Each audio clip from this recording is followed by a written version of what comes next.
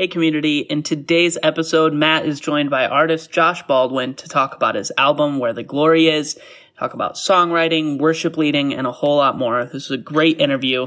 We hope you enjoy it. What's up, everybody, and welcome to this week's edition of Loop Live. My name is Matt McCoy. I'm the founder of loopcommunity.com, and I'm the host of the Loop Live show. And today we have a very special guest. I've got worship leader, songwriter, Josh Baldwin on the show today. We're going to talk about his journey as a worship leader, as a songwriter. If you've got questions wherever you're watching from, type them into the chats. If we get some good questions, we might take them live on the spot. And I'm really looking forward to this conversation with Josh. So let's go ahead and bring him in. Josh, what's up, man? Hey, how you doing? Hey, so good to see you, bro. It's good to see you. Man, I'm glad that we get to talk. And, as a worship leader, I've been impacted by songs that you've written, Stand in Your Love, Evidence. I'm sure worship leaders who are watching this also have been impacted. And man, I remember seeing you, first time I've ever seen you play live was at the Dove Awards in 2019. Wow. And, yeah. It's funny. You won't know this, but I was sitting like right in front of you. Like, so you were on that little stage that was kind of out in the crowd. And we were in the row right in front of you. Were you right there with, I know the guys from Sanctus Real were like right there. They were right down. Yeah, they were right down from us, just a few people. We were. I just remember locking eyes with them and I was like, oh, I know them. And I was so nervous. I was like, okay, I'm just going to look at these guys. Yeah, Matt Hammett. Don't spit on them. Yeah. We were sitting right next with the E1 people as well. And anyways, the Dove Awards are always just such a fun time, especially if you're down on the floor, because you get to kind of just see all these people who are, writing worship music and producing music. But it was cool to watch you perform that song. And I believe you just did it acoustic, right? It was just acoustic. It's just me awesome. And my buddy, Scott Mills, who plays electric. He plays with a band called Colony House, but just one of my buddy, I was like, do you want to come play with me? We're just going to do a little acoustic version, which was so nice because he's he's been in Nashville for a long time and he's an old pro. And so he's not old. He's younger than me, but he's been doing this longer than me. So it was nice to have him because he settled my nerves and just, it'd be great. So do you remember if you guys played with a click? We did. We had a click. We had some tracks. And really? Well, yeah, because they wanted it. It was the shortened version. Yeah, and it was timed out for the show. Yeah, just me and Scotty. And so, but they were like, maybe we'll add some tracks in, and like I think they kept like some of the gang vocals and maybe a little bit of percussive stuff just to fill it up a little bit. But so it was, and I was terrified that they weren't gonna like. I think that was my second. It was my first time ever at the Dove Awards. Yeah, and so I was just like, "Oh, how is it gonna? Are they gonna hit play? What's gonna happen? Who's doing these tracks? I'm just up here, just me and Scott." So it was great. So it was great. It is someone in the backstage that's actually running the tracks. You just plug in your in-ears and like hope that someone's gonna press play in Ableton. And and especially being out there on the B stage in the middle of it, you just feel so naked, just out there. That would be so unreal. Yeah, I guess the guy at the board, front of house or monitor world, I don't know, was the one hitting the tracks, and it worked out. We didn't mess up. It went well. Is it pretty nerve-wracking to play at the Dove Awards? Yes, it was for me. I mean, that's the only time I've ever done it, and that was my first Dove Awards ever. I never had been to the Dove Awards, and it was like a special. It was the 50th anniversary. Yeah. And so I was already just nervous. And then I remember me and Scotty, I don't know if we just didn't leave our seat in time to get around to where we needed to go, but we had to leave our seat, go around, and we had to, run all the way around the arena. I had to go grab my guitar out of the dress. I remember we were like thinking, oh my gosh, we're not going to make it in time. Yeah. And my fear was like, they're going to cut to me. And I'm not going to be up there on stage. So I was like running up, plugging in. Oh yeah, I'm running, plugging in, and I was so stressed. But then once I got there, we plugged in. I was like, okay, I know how to. I've sang the song a million times already. Then, so I'm like, I'm fine now. Once it's go time, I'm okay. But and you played "Stand in Your Love." Tell us just a little bit about that song. And I mean, that song just took off, blew up. What was it like tell us a little bit about that song. What was it like to have an impact on so many people with that? I mean, it was amazing. And it was, I think, when I think about just how it was written, and it all just kind of happened I went on a trip to Dallas with a worship leader buddy of mine. And I was just down there honestly helping. He had just broken his ankle a month before and punctured a lung. And so he was on crutches and then didn't know how much he'd even be able to sing. So he's like, do you want to come with me and like help me carry things and then lead worship with me? And so I was like, yeah, sure. So I went down there just to help him, and then I stayed a day later just to write with some of the Gateway guys, Mark Harris and Rita Springer. And so I was literally just there for that. And we wrote Stand Your Love that day. And it was kind of going to be for like Gateway was going to do it. Yeah. And then we were working on an album, Bethel Music at the time, Victory album. And it just kind of like last minute made that album. And it felt like I knew it was a special song. Like it felt special. I remember we just even sending the rough, voice memo version of it. Yeah. There was something on it, but I mean, I didn't know it was going to take, I just thought this will be a great worship song for our church, and, gets to be on this album. I'm just so honored to even just be where I am right now. And then, and then from there we decided, okay, it's going to be the lead single from this album, and we're going to push it to radio, which I had never been on radio, never done anything like that. And, so that was when it just like started taking off, was the radio thing, which just blew my mind. And that's, I was going to ask you, when you're in and you're writing songs, do you pretty quickly know like, wow, this is a special song? And you kind of answered that, but I'm curious, like when you're actually writing it, or you're like, oh my gosh, like this is it. Like this is going to be huge. I mean, I think so. I think I think so because I think there's been times when I've really thought it was special and it was like, it was fine. It's a good song, but maybe in the moment I'm such a feeler that sometimes my feelings can mislead me. But I definitely think the ones like Stand in Your Love, Evidence. There's been a handful of others that maybe weren't as known as those, but they've been special. I've led them a lot, and I've definitely know. When those have been written, I can feel like, okay, this is something that whether it came fast, like Stand in Your Love, or some of them came like, and it was just like months of just me knowing how special that song is and knowing that I need to like work through and really grind to get this where I feel like it needs to be because it feels special. I think I initially kind of know, but then there's also been songs where I didn't know how good they were. I liked them, but I wasn't sure if it would work or not. And then maybe they end up like really taking off in our church. Just really, so there's ones that surprise you. Yeah, totally. And I've had songs where it was just a really sweet song that I was proud of and I love, and I was glad it got to be on my album. Yeah. And then, fast forward 5 years later, I'm still leading that song like as much as any of the other ones. And I'm like, wow, I thought this was just going to be, a sleeper song on the album. Yeah. But you never know sometimes. So let's rewind the clock a bit and just give worship leaders a little bit of the story of how you even started leading worship. Like who taught you, who inspired you when you first started? Well, I grew up in North Carolina. Representing my Panthers today.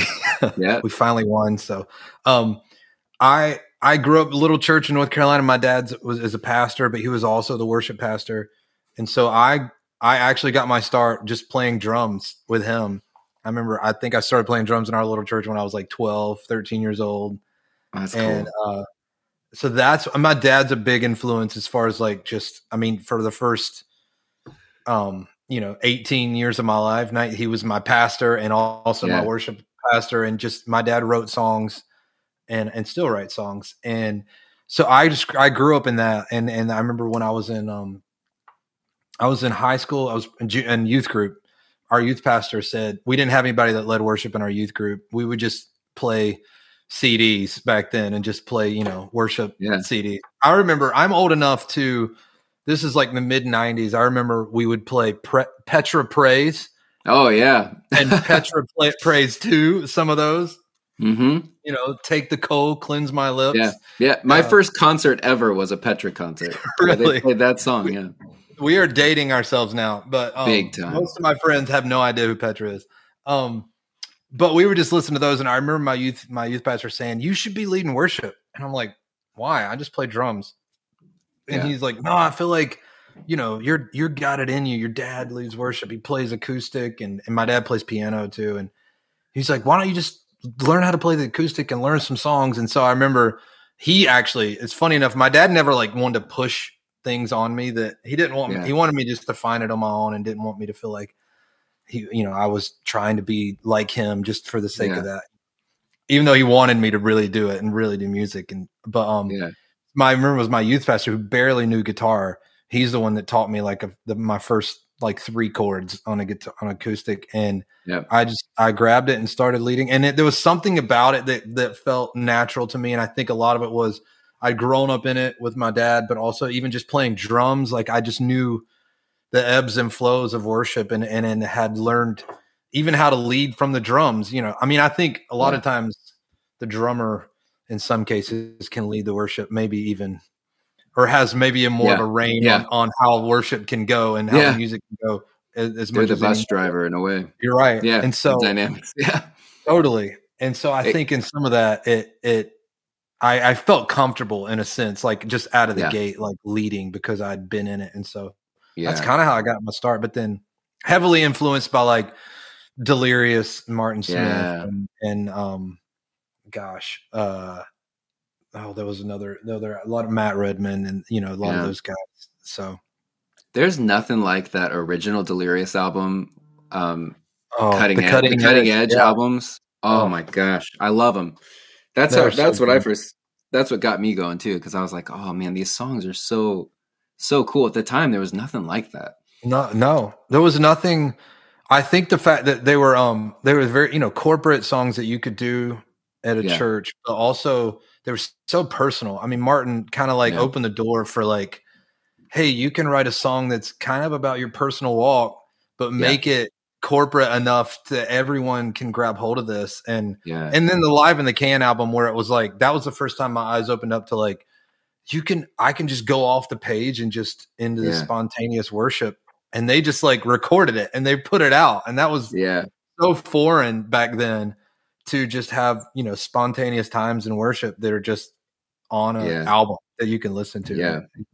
That's great. Well, it's cool to hear your story. It's very similar to mine, actually. My dad's a pastor and grew up leading worship in church, youth group. And what's interesting is that there's always just one person that ends up really encouraging someone to be like, hey, you should try this. And you're a kid, you're like, I don't know if I can do this. But someone's like, no, I see it in you. And I'm going to like push you in a way to do it. And look, it like changed your whole life. And it just takes like that one person to light that spark.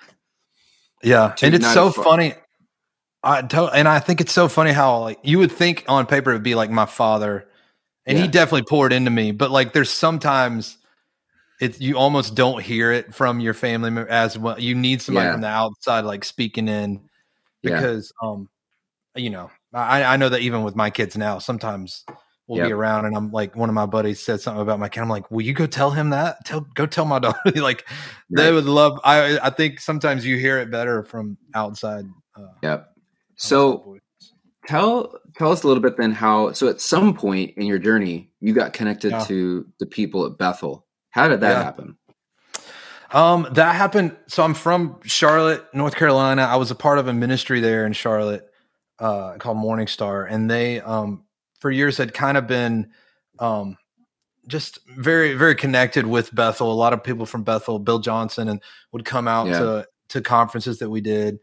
And Brian and Jen would come out, and then a lot of our people would go out there. So we just kind of had this, this two coasts meeting together a lot of, and that's how I met Brian and Jen. I think it was 2007. I met them and just had this relationship with them for about 6 or 7 years of meeting up here and there, at different conferences. And, I'd do an album, I'd send it to all my friends, and they were one of my friends that I'd send it to. So they were always connected with us. And then around 2014, I had just released a little independent album called Rivers, and they got a hold of it. I think that Bethel started singing my song Praises at their church, and which got me even more connected with them. So I went out there and I'd led every once in a while. Well, I went out there in 2014 to lead worship and visit my friends. And that was when I led worship one Sunday night at Bethel. And that was when Brian, they met with it. And it's like, hey, we'd love for you to be a part. They would just started to really do the collective. And it was because the art, like more before that had just been mostly just Bethel music was like the worship leaders there at Bethel. And then they had got the Helsers had come out, Jonathan, Melissa, which I had grown up with. We all went to the same ministry school in Charlotte. Yeah. So I used to play drums with Johnny.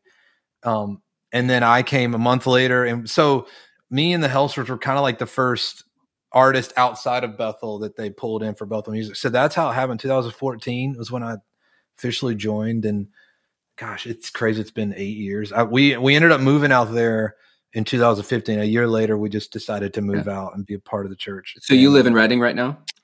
I don't live in Reading right now. Okay. We were there for 6 years. Okay. And then in January 2021, we moved to Franklin, Tennessee. So just outside of Nashville. I wonder why. Why would you be in Franklin? Yeah, no, everybody's there. I was just in Franklin a couple weeks ago because I'm thinking about moving there. Where are you? Well, I'm in Chicago. Okay. But we're always doing stuff in the Christian music space, and I don't know, Franklin just seems like that's where it's at. That's where it's at. It makes sense. I mean, after Stand in Your Love, and then when the radio and all that started I was coming through Franklin and Nashville all the time, so much. And then I think we always thought we probably would end up here. Yeah. But 2020 happened. We're just all that was, I think, just kind of accelerated everyone's vision for the next 2 or 3 years. And so part of that was like, we just wanted to get closer to family. Yeah. We wanted traveling to be a little bit easier. And then I was always here anyway. So it just made sense. And so we've been here a year and a half, and it's been great. And I'm still very connected at Bethel. I still go back and lead often. And I was just there last week, and it's been great. We loved our time in Reading is a really special place.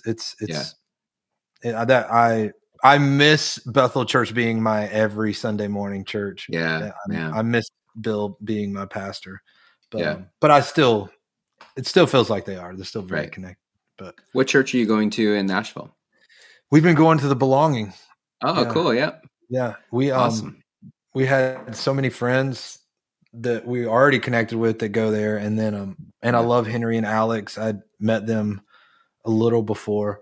And so, we kind of just, it's like we didn't know. It's been weird. It's the first time in my life that I've ever moved somewhere and it not been like because of the church in that city.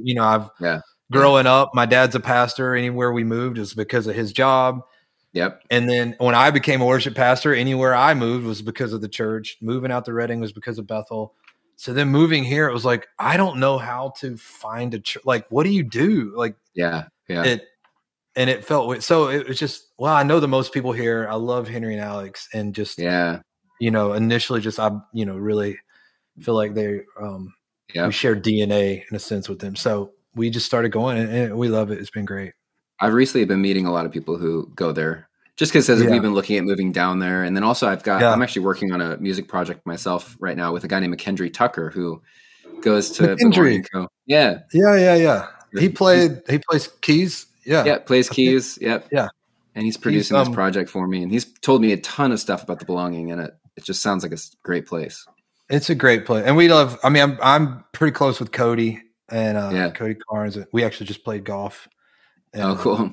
So he's there, and he was my initial, like, you should come. So that's awesome. So you've got a new album coming out October 21st, Where the Glory Is. Tell us about it. Oh man, I love this. I'm so pumped about it. It's been, I feel like it's like my best 10, 11 songs that I've been a part of. And it's, it kind of, I went from like thinking I was going to write an album and it be a little more singer songwriter and just maybe a little more front porch worship Josh kind of thing, to there is definitely some of that, but it ended up being a lot more corporate songs than I thought I would. Yeah. A lot more corporate worship, and they still feel like me. They still feel like, it's definitely, I can't get away from like my sound that tends to gravitate towards that Carolina country sound. Yeah.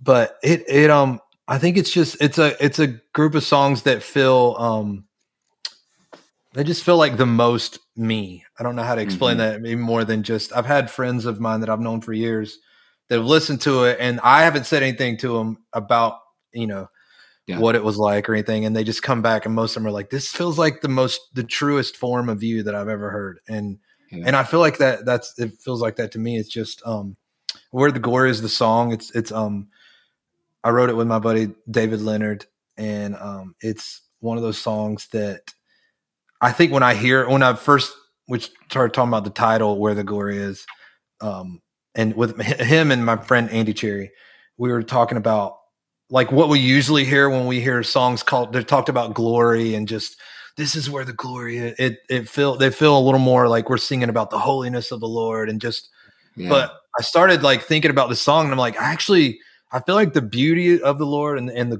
where the glory is, and walking with and being with him, is just that every day, like he's with me. He's always walking with me. He said he'd never leave us.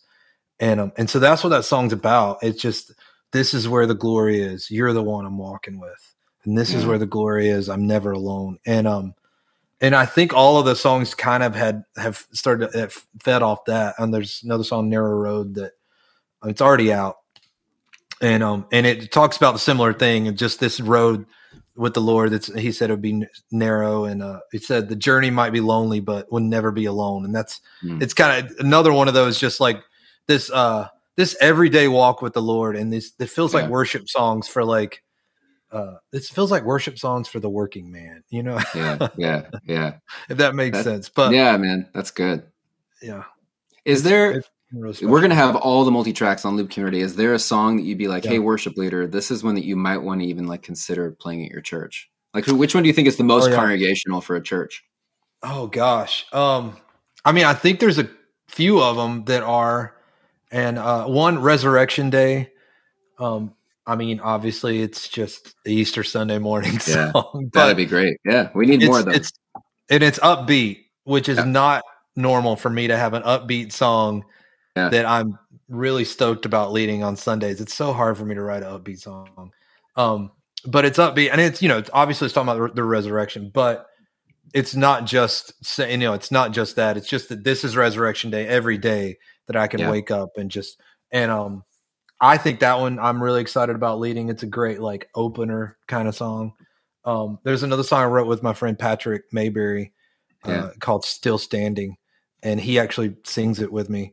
But I think that one, I could see that one being like a good congregational song for people. So there's a few on there. There's one on it that I think I love the most. It's called Keep Me Burning. And it was kind of a joke. I was singing this old song I grew up singing when I was a kid. Give me oil in my lamp, keep me burning. Give me oil in my lamp. And so I started singing that, and then we were like, what if we just did like our own, slower ballad type version of that song? And so that came out of that. Just give me oil in my lamp, give me fire in my bones. And the chorus is just, Jesus, keep me burning. It's just this sweet worship song that's just a call for like the Lord to just continue to like keep that fire, keep that flame, that fire aflame. Fire aflame. That's awesome, man. Yeah, you got it. I'm like, I'm losing my words here. Yeah, but dude, that's awesome, man. Well, we're going to be pushing that project for you, get it in front of worship leaders. So give us a little bit of a sneak peek behind the curtain, your life in Franklin. What does a normal week look like for you? Like songwriting or travel, school drop off? Yeah. Right. I'm trying to think what is a normal week anymore. because it's different. Last week I was gone all week in California, so that wasn't normal. But a normal, like today, I took the kids to school this morning. They do we homeschool, but they do 2 days at a co-op, so they do Monday and Wednesday. So I took the kids to school, and a lot of there's about every other day I might do a write. I'm not. It depends on if I'm like working on. When I was working on my album, I'm writing a lot more, and I'm writing for that. If I'm not, like right now, when the album's done, so a lot of times I'm writing. It's just for other people. Like I wrote yesterday, and then came home and cooked spaghetti for the kids. But today, tomorrow I'm going and writing with my buddy David Leonard for his album, and just so. And that's something that since I moved here to Franklin, it's been fun to be able to have those times of like, just writing and be for other people. And so you can do that a lot more. I get to do that a ton more, and I didn't realize like how much I'd actually love that. And it's just like there's less pressure. I feel like I'm like well, this isn't for me in the sense that I want to make it great, but I hold a little bit looser to it, which ends up making it, I think easier for me to write because there's I don't put as much restraints on it and pressure. But would you say how many writes do you think you have a week? No, I'm not like a guy who's like every day. I like at least one, maybe two. Okay, but if I'm not traveling, but that's what I would guess is even like sustainable. Yeah, for me that's not. I mean, I'm definitely a songwriter, but I'm. Right. So much more of like worship leader artist guy that too much songwriting and it wears me out. I can't. Yeah. So I have friends that write every day and they just love it and that's all they want to do. Yeah. I think that would burn me out. It definitely burns me out. I can't do it. I've found like a good stride. I feel like I'm in my a nice flow right now. Do you guys commit when you do a write? And the people that that like are writing every day, are they committing to like finishing the song that day? Because I think what would really hang over me is like if you don't finish the song and then like it just starts snowballing and you've got a ton of songs that are just like 75% of the way done. Yeah, no, that can happen. And then you just you forget and lose track of like what song's done and what's, I think most of the time we try to go in and think, let's try to finish this today, or at least enough to where it's like, you can voice memo back and forth that last little bit. Yeah. But most of the time I feel like we get about all of it done. At least full write, yeah. At least a full write, and then a lot of times go back and you can pick things apart and change stuff here and there. But So I told you I'm working on this project with McKendry. I'm curious from your perspective, when you work on a project, what's your favorite part about doing a recording? And what's your least favorite part of the process? Oh, wow. I mean, writing can be the hardest part for me, I think, a lot of times.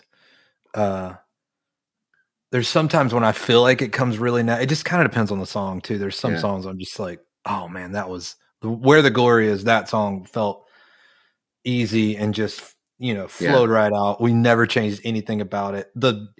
Even the vocal take that's on the album was the demo take. I sang it the first time I sang it. It just felt easy. And like, I remember David was like, we can try, later when we record this, we can try to have you sing it. But he's like, I just don't think you're going to do it better than that. That's perfect. And so that's amazing. No, not perfect, but perfect for the song. Yeah. For that right. album. But I think the most fun part for me is the actual recording and the process of crafting like the arrangements with the band and all that stuff feels that because it feels like the pressure. I feel the most pressure when it comes to writing because it's just like, you got to get it right. Once that part's done. Yeah. I'm like, wow, the rest of it's just fun. It's like, how are we going to arrange this? What's this song going to sound like and feel like? That part's the fun part to me. But some people love the writing process and I don't dislike it. Obviously, it's who I am. It's what I'm called to do. It just, I don't know. I don't know. I've had some people that are shocked to hear that like the writing part comes a little tougher to me, and maybe it's not quite as enjoyable as one might think, but it just kind of depends on the song too. Yeah. But Yeah, right. I know some just come easy. Yeah, some come easy. I tend to I have a lot of control over the writing part, and I tend to beat myself up a little bit more with that in that regard. And then when it comes to the producing and recording, I know my strengths and weakness in that, and most of the time I need to just like let it go a little bit. And so I just enjoy that better because I lean on the other guys more. Yeah. And with the writing, I mean, there's just so many possibilities. I mean, there's so many different options, and like the words that you choose are so important. Someone recently told me that it's like the difference between the expression is like different of like lightning versus lightning bug. Like those two things are send totally different messages. Yeah. Well, and it's that one tweak. Totally. And I know for me, I'm an Enneagram 9. So, more options doesn't usually mean like, it doesn't usually bring me peace. If I have more decision, like there's more options in decision making, I am just like, oh no. And then I'll just ask a million people like, what do you think? What do you think? What do you think? Yeah. And, so if it's just like, it's either gonna be this or it's either gonna be that, then I'm like, great, let's do this. But when in the writing, with the songwriting, when it is like an endless possibility, that almost like, oh gosh, no, I know, someone choose for me, right, which I will say, coming here to Nashville, I feel like I've grown into songwriting in that I've learned how to get like a theme of a song like right out of the gate, and that hones it in to where it's got to fit down these two parameters, because here's the theme, here's what we're going after, as opposed to, I feel like, years ago I would just kind of like, I just want to write a worship song and just make it this broad thing of we're just want to write a worship song about the Lord. I'm like, well, yeah, we do, but are we going to sing about his faithfulness? Let's sing about his faithfulness, or let's sing about how he, his blood or the cross, something. When you hone it in, then it's like, okay, then it throws away tons of options that aren't good for this anyway, and let's just keep it right here. So, yeah. Well, all right. I have one final question for you, and I'm gonna let you go. If you could go back and tell a younger version of yourself, or maybe a new young worship leader, maybe you're sitting down over coffee with a young worship leader who's 15 years old. If you could go back and tell yourself something as a young kid, what was some advice you'd give for the road ahead? Wow. Gosh, I will say, I think worship leaders nowadays, in some regard, have it so much easier than I feel like I did 20 some years ago, but then also so much harder. We didn't have social media. We didn't have all these different ways to compare yourself to everyone who does what you do. And, I think I would say, and I feel like I somewhat did this well, but then also I know how I felt when I feel like on the outside, it might look like to some people back then that I was doing this okay, but I know how I was feeling and I wasn't. I would tell most worship leaders to like, hey, just to go back, like, what was the last thing you felt like the Lord told you, like in whatever season did you, like, maybe you're at this church and you feel like you see yourself doing something else down the road. And sometimes I know for me, it was hard to like just be where I was in the moment, because I see all these goals and dreams and even like prophetic words and things that people had told me that I was going to be doing. And I see those so much so that I forget like where I'm actually planted right here. Yeah. And, I had to remind myself, and I would want to remind a worship leader, a young worship leader, like, hey, what was the last thing the Lord told you? He put you right here. Like, you just like pour into that with all your heart, pastor that worship team, and let the Lord pastor your dreams over here and let him water those. And those will come and happen. That'll happen in time, and whatever that means, whether it means like you grow in your team to be a move, and nowadays it's like, it's so every worship team wants to be a worship movement. Every worship movement wants to be a label, and all this. Yep. It's like, some of that's great, but what's the one thing the Lord has put you there and wants to pour into those people? And like, don't forget where you are and look past and try to grab onto something too early, because God forbid you get it. And then you got to like, I remember my pastor, Bill Johnson, he just says, hey, let the Lord let the Lord promote you, because when we try to promote ourselves, and then we have to like we have to maintain that and keep it up with our own energy. But if the Lord promotes you, then He will sustain you. Yeah. And so, so that's easy a good word. That's a good word, man. Well, I really appreciate you taking the time to join us for this. And thanks for having me. I've been dodging the sun the whole time. No, good. Hey, hopefully it feels good though. Yeah, I would tell worship leaders, hey, don't dodge the sun. Just sit right there with the Lord. You're getting your vitamin D. I am.